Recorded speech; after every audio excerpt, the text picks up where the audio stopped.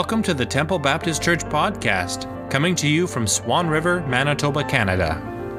This week, we join Pastor Neil Effa as he preaches part 6 of his series, Sent, Living a Life on Mission, in this message from February 17th.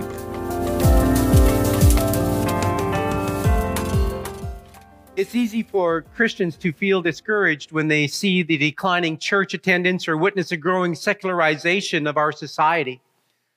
It can be disheartening for Christians as they find themselves on the margins of the culture.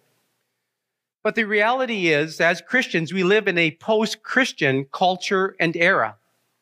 The Bible no longer has authority in public discourse. The church no longer has a privileged voice. Church leaders still get invited to government occasions and government functions, but on matters of ethics, they are ignored. Most people do not believe in a personal God, and most people do not believe that there is only one true religion. People are biblically illiterate. In their book, Everyday Church, Tim Chester and Steve Timmis shares this account. In a London school, a teenager with no church connections hears the Christmas story for the first time. His teacher tells it well, and he is fascinated by the amazing story. Risking his friend's mockery, after the lesson, he thanks her for the story. One thing had disturbed him, and so he asks, why did they give the baby a swear word for his name? Although this is an extreme case, it illustrates the growing disconnection between Christianity and our culture. Lyndon Bowering, the executive chairman of CARE, said in an interview a number of years ago, the greatest challenge is the growing secularization of society where Christianity is being increasingly squeezed out of our national life. The ultimate result of this tendency will be a society that is hostile to Christian truth and practice. Although the religious landscape looks bleak, we as followers of Jesus do not need to be discouraged, nor do we need to be pessimistic. God's word is still being proclaimed. The gospel is still the power of God for salvation. The Lord's arm is not too short that it cannot save. The Holy Spirit is alive and well in the world today. Christ will build his church. God still rules and reigns, and one day will fully and completely establish his kingdom on this earth. Therefore, we do not need to be discouraged or pessimistic. However, although we do not need to be discouraged or pessimistic, I do believe that the church in North America has drifted from its intended purpose. Therefore, we need a shift in our thinking, and as a result, a shift in our practices. Merely opening our doors each Sunday will not advance God's mission in the world. Offering a good product and programs and services will not be enough. We merely cannot rely on business as usual. It cannot mean more of the same. It must involve a qualitative change rather than simply a quantitative change. One of the common assumptions when people fail to turn up to church is that we need to improve the experience of church gatherings. We need to improve the product. We need better music or more relevant sermons or multimedia presentations. The problem with this approach is the assumption that people will come to church if the product is better. Now, don't hear what I am not saying. I am not saying that we should not gather corporately or collectively. I'm not saying that we should not have good music or more relevant sermons or multimedia presentations. But what I am saying is that we cannot rely on these methods to fulfill God's mission. We cannot assume people will come to us if our product is better. Cam Roxburgh, Vice President of Missional Initiatives with the North American Baptist Conference, writes about the kind of shift we need to have in our beliefs and in our practices. He refers to it as a renewed theological vision of the church on mission with God, serving as a sign, servant, and foretaste of the kingdom of God. This renewed theological vision is an understanding that God is on mission. His mission among us is to glorify himself through the work of redeeming people and restoring creation. By his very nature, God is a missionary God. He is a sending God who has called his people, the church, to carry out his mission in the world. In other words, mission was not made for the church. Rather, the church was made for mission. The church is God's instrument, his tool to carry out his mission. As his people, we are to be missionary agents of his love and glory. The church is not about us. It's not about our preferences. Rather, and it's not an end in itself. It's about God and his mission. And mission is not merely an activity of the church. It is not a program of the church. It's not a church growth strategy. It is the very heartbeat and work of God. His desire is to see humankind and creation reconciled, redeemed, restored. Therefore, he sends his people, his church, into their neighborhoods, into their communities, into the world to proclaim and to enact or demonstrate the gospel in the power of the Holy Spirit. And in so doing, those who do not know Jesus get a foretaste of God's kingdom. When the church is a foretaste of God's kingdom, it demonstrates what life is like when men and women live under the rule and reign of God. When we pursue reconciliation and justice, when we seek to help those who are oppressed or enslaved in habits and addictions, we are demonstrating to them what the rule of God is like, what it can be like when they bring their lives under the rule and reign of God. And so in this way, the church, although not perfect, becomes a concrete, a tangible expression of the kingdom of God that is yet to come. And so Jesus calls his followers to join him in his mission to declare his rule and his reign. Jesus said, "Follow me, and I will make you fishers of men." He didn't say, "Believe in me so that you can go to heaven." Every Christian then is to live a life of radical transformation and devotion to Christ and to his mission. The sad thing, however, is that many Christians don't advance past their initial salvation experience. And so in light of that, our marginal status in our society is an opportunity for us to rediscover the missionary call as a people of God. And it is an opportunity to reconnect with the scriptures. It is a great mission of God that permeates the scriptures as God reveals his nature as a sender, the one who sends his people. Well, as I mentioned earlier, over the last several weeks, we have been exploring the theme of sent, living a life on mission.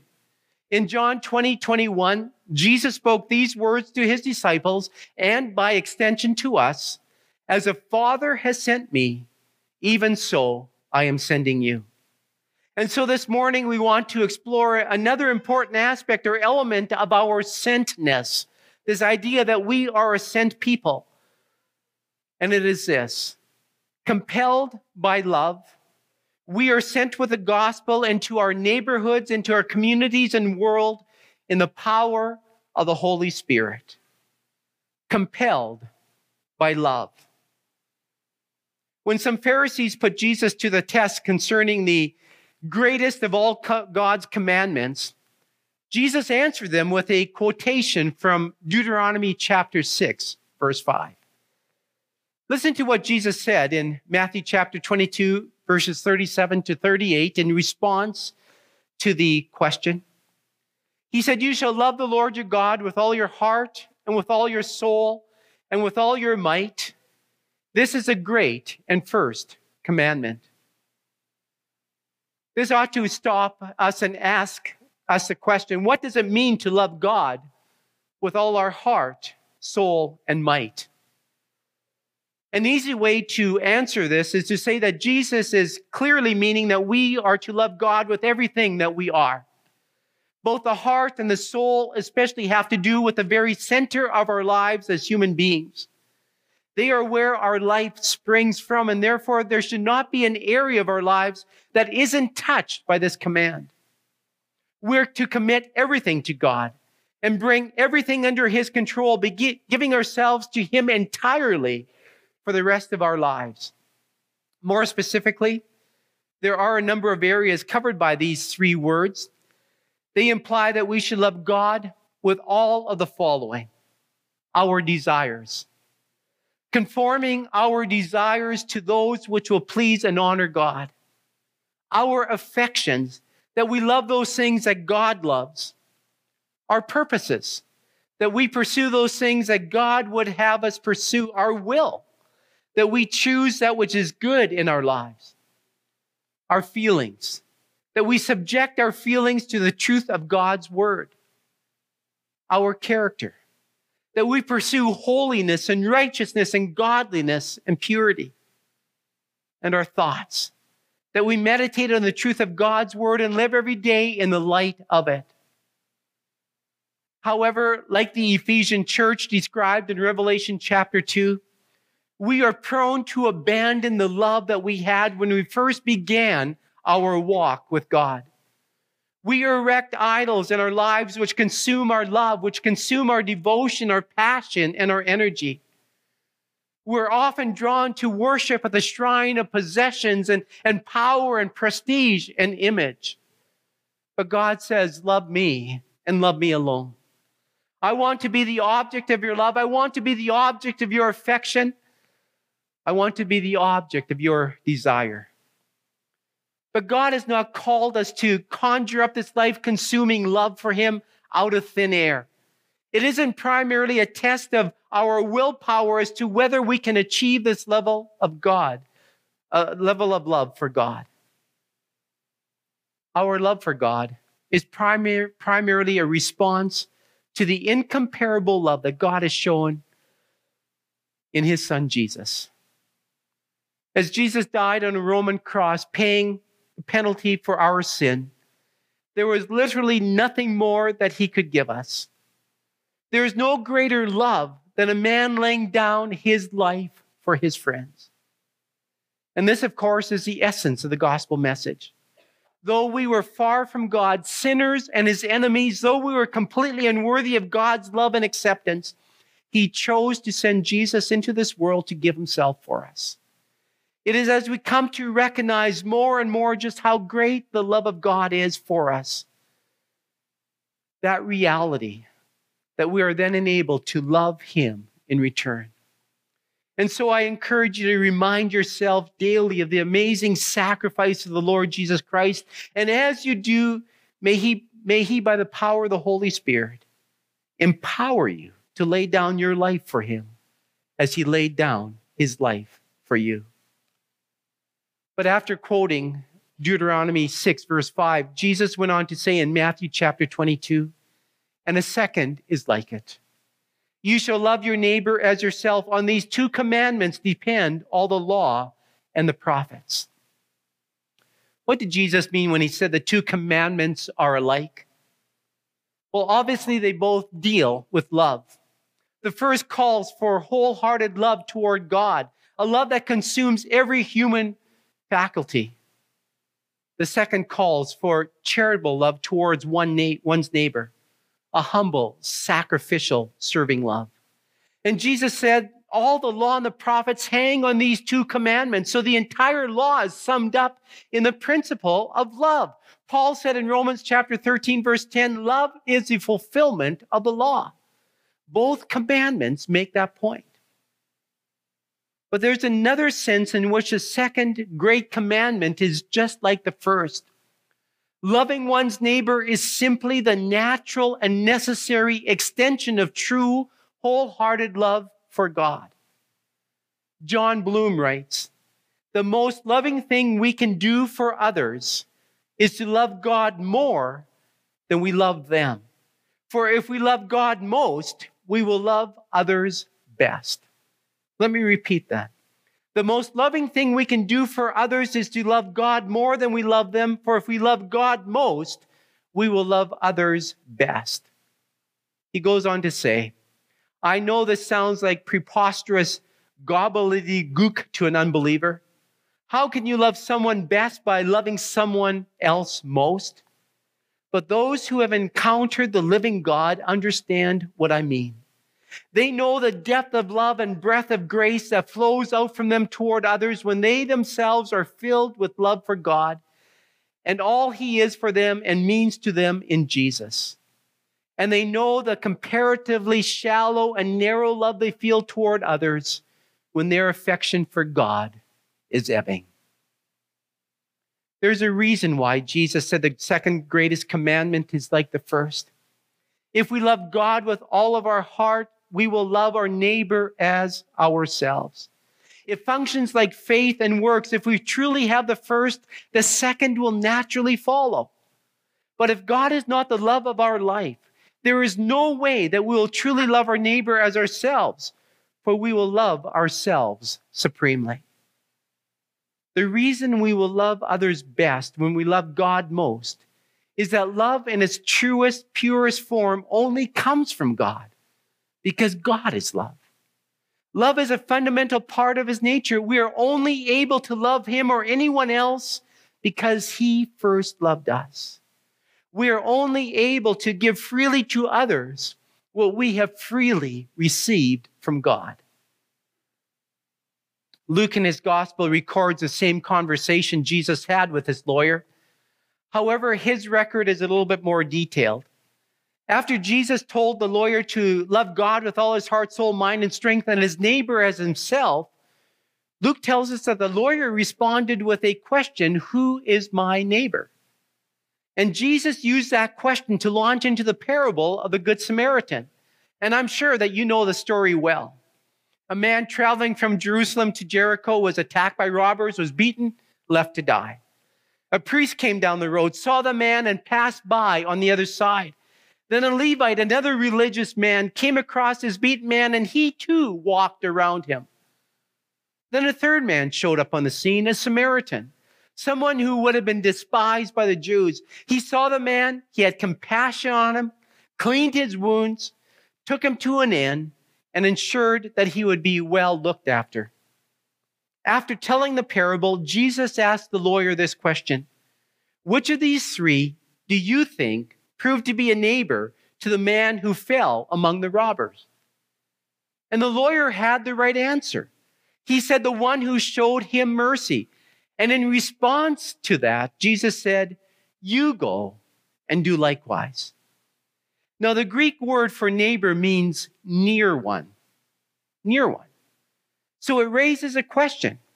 If all three men were strangers to the wounded man, what set the Samaritan apart as a neighbor? Was he just a better person by nature? Was he guided by a better moral compass? If you read the text carefully, you'll discover that the priest and the Levite first saw the wounded man, and then they crossed around him to the other side. While the Samaritan drew near to the wounded man before seeing him. As he did so, the Samaritan was stirred with compassion. In other words, it wasn't until he came near to this man and saw him as he actually was he moved with compassion. And the same Greek word is used in the parable of the prodigal son. But while he was still a long way off, his father saw him and felt compassion for him and ran and embraced and kissed him. This is a kind of emotion and feeling that stirred within the Samaritan as he saw that man that had been beaten by robbers. He felt for compassion for him in the same way that father felt compassion for his prodigal son. What we have in this parable of the Good Samaritan is a gospel story. Ephesians chapter 2, verse 13, Paul writes, "But now in Christ Jesus, you who once were far off have been brought near by the blood of Christ." There was a time when we were left for dead in our trespasses and our sins. But Christ drew near, saw us, had compassion on us, and with mercy reached out to us. He too bound up our wounds and made sure that we were well cared for. He came near us. Likewise, we are to treat those who are far off as if they were near. And in drawing near, we become their neighbors. It's natural to care for those who are close to us. Not only those who are close in proximity, but who are close to us, who are just like us, who live in the same kind of neighborhood, who are in the same kind of income bracket, who drive the same kind of vehicle, who go on the same kind of vacations, who put their kids in the same kind of activities.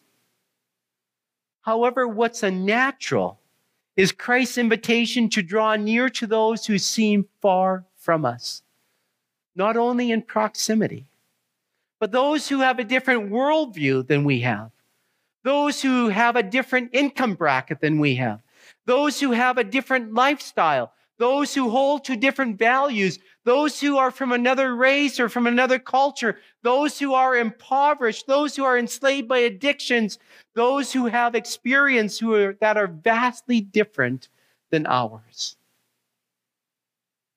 And yet Jesus says to us, draw near. And in drawing near, you become a neighbor to them. I believe Jesus is saying that once we draw close enough to truly see someone for who they are, we will have the capacity to love even the remotest of strangers. We will seek to come near. What does this parable have to do with living a life on mission? This parable has the focus, the emphasis, that to live a life on mission, we must come near to those who seem so far away from us. We need to come near to those who, as I indicated before, who live in different categories than we live in. And we need to be willing to take those steps toward them, like the Good Samaritan did.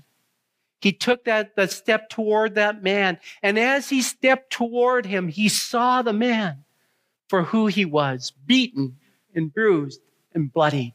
He saw his need.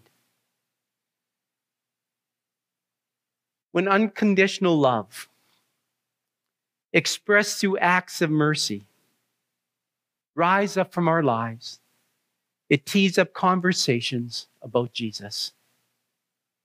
When we come near to those far away, serving in the spirit of love, they will want to know who you are and why are you doing this. I remember hearing this phrase a number of years ago. Good deeds create goodwill, and goodwill creates the opportunity to share the good news. If we individually and collectively are going to be engaged in God's mission, we need to move out of our comfort zones. We need to come near to those who are far away. We need to find ways to draw near to those who are so vastly different from us so that we can announce that God's kingdom has come in the person of Jesus Christ, so that we can show them what life is like when a person comes under the rule and reign of God. We can only do that when Christ is our supreme desire. We can only do so when we love God with all our heart, soul, mind, and strength. It is then that love oozes from our life, springs from our life, gushes from our life, overflows from our life into the lives of others. And so the most loving thing we can do for others is to love God more than we love them. For if we love God most, we will love others best.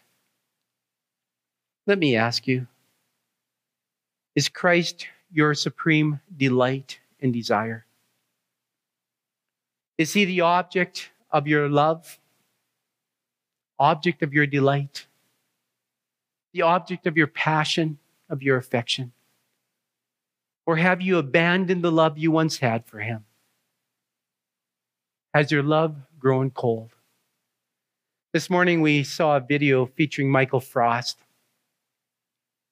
He says sometimes we use Jesus just as a key to eternal life. Just as the dispenser of our needs. God, give me this. God, do this for me. But he said, when was the last time that the awe of God filled our soul?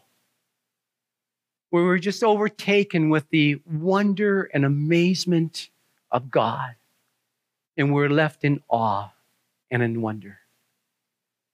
It is easy to lose a passion of that love, to lose perspective on what it is Jesus has done for us.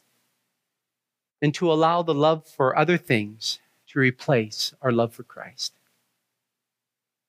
But remember, God is love. And he who abides in love abides in God and God in him. Such love expressed toward others is a mark of someone who follows Jesus. Sacrificial love expressed in acts of mercy, justice, reconciliation, and healing bears witness to the rule and reign of God through Christ Jesus our Lord. Compelled by love. That is what missional living is all about.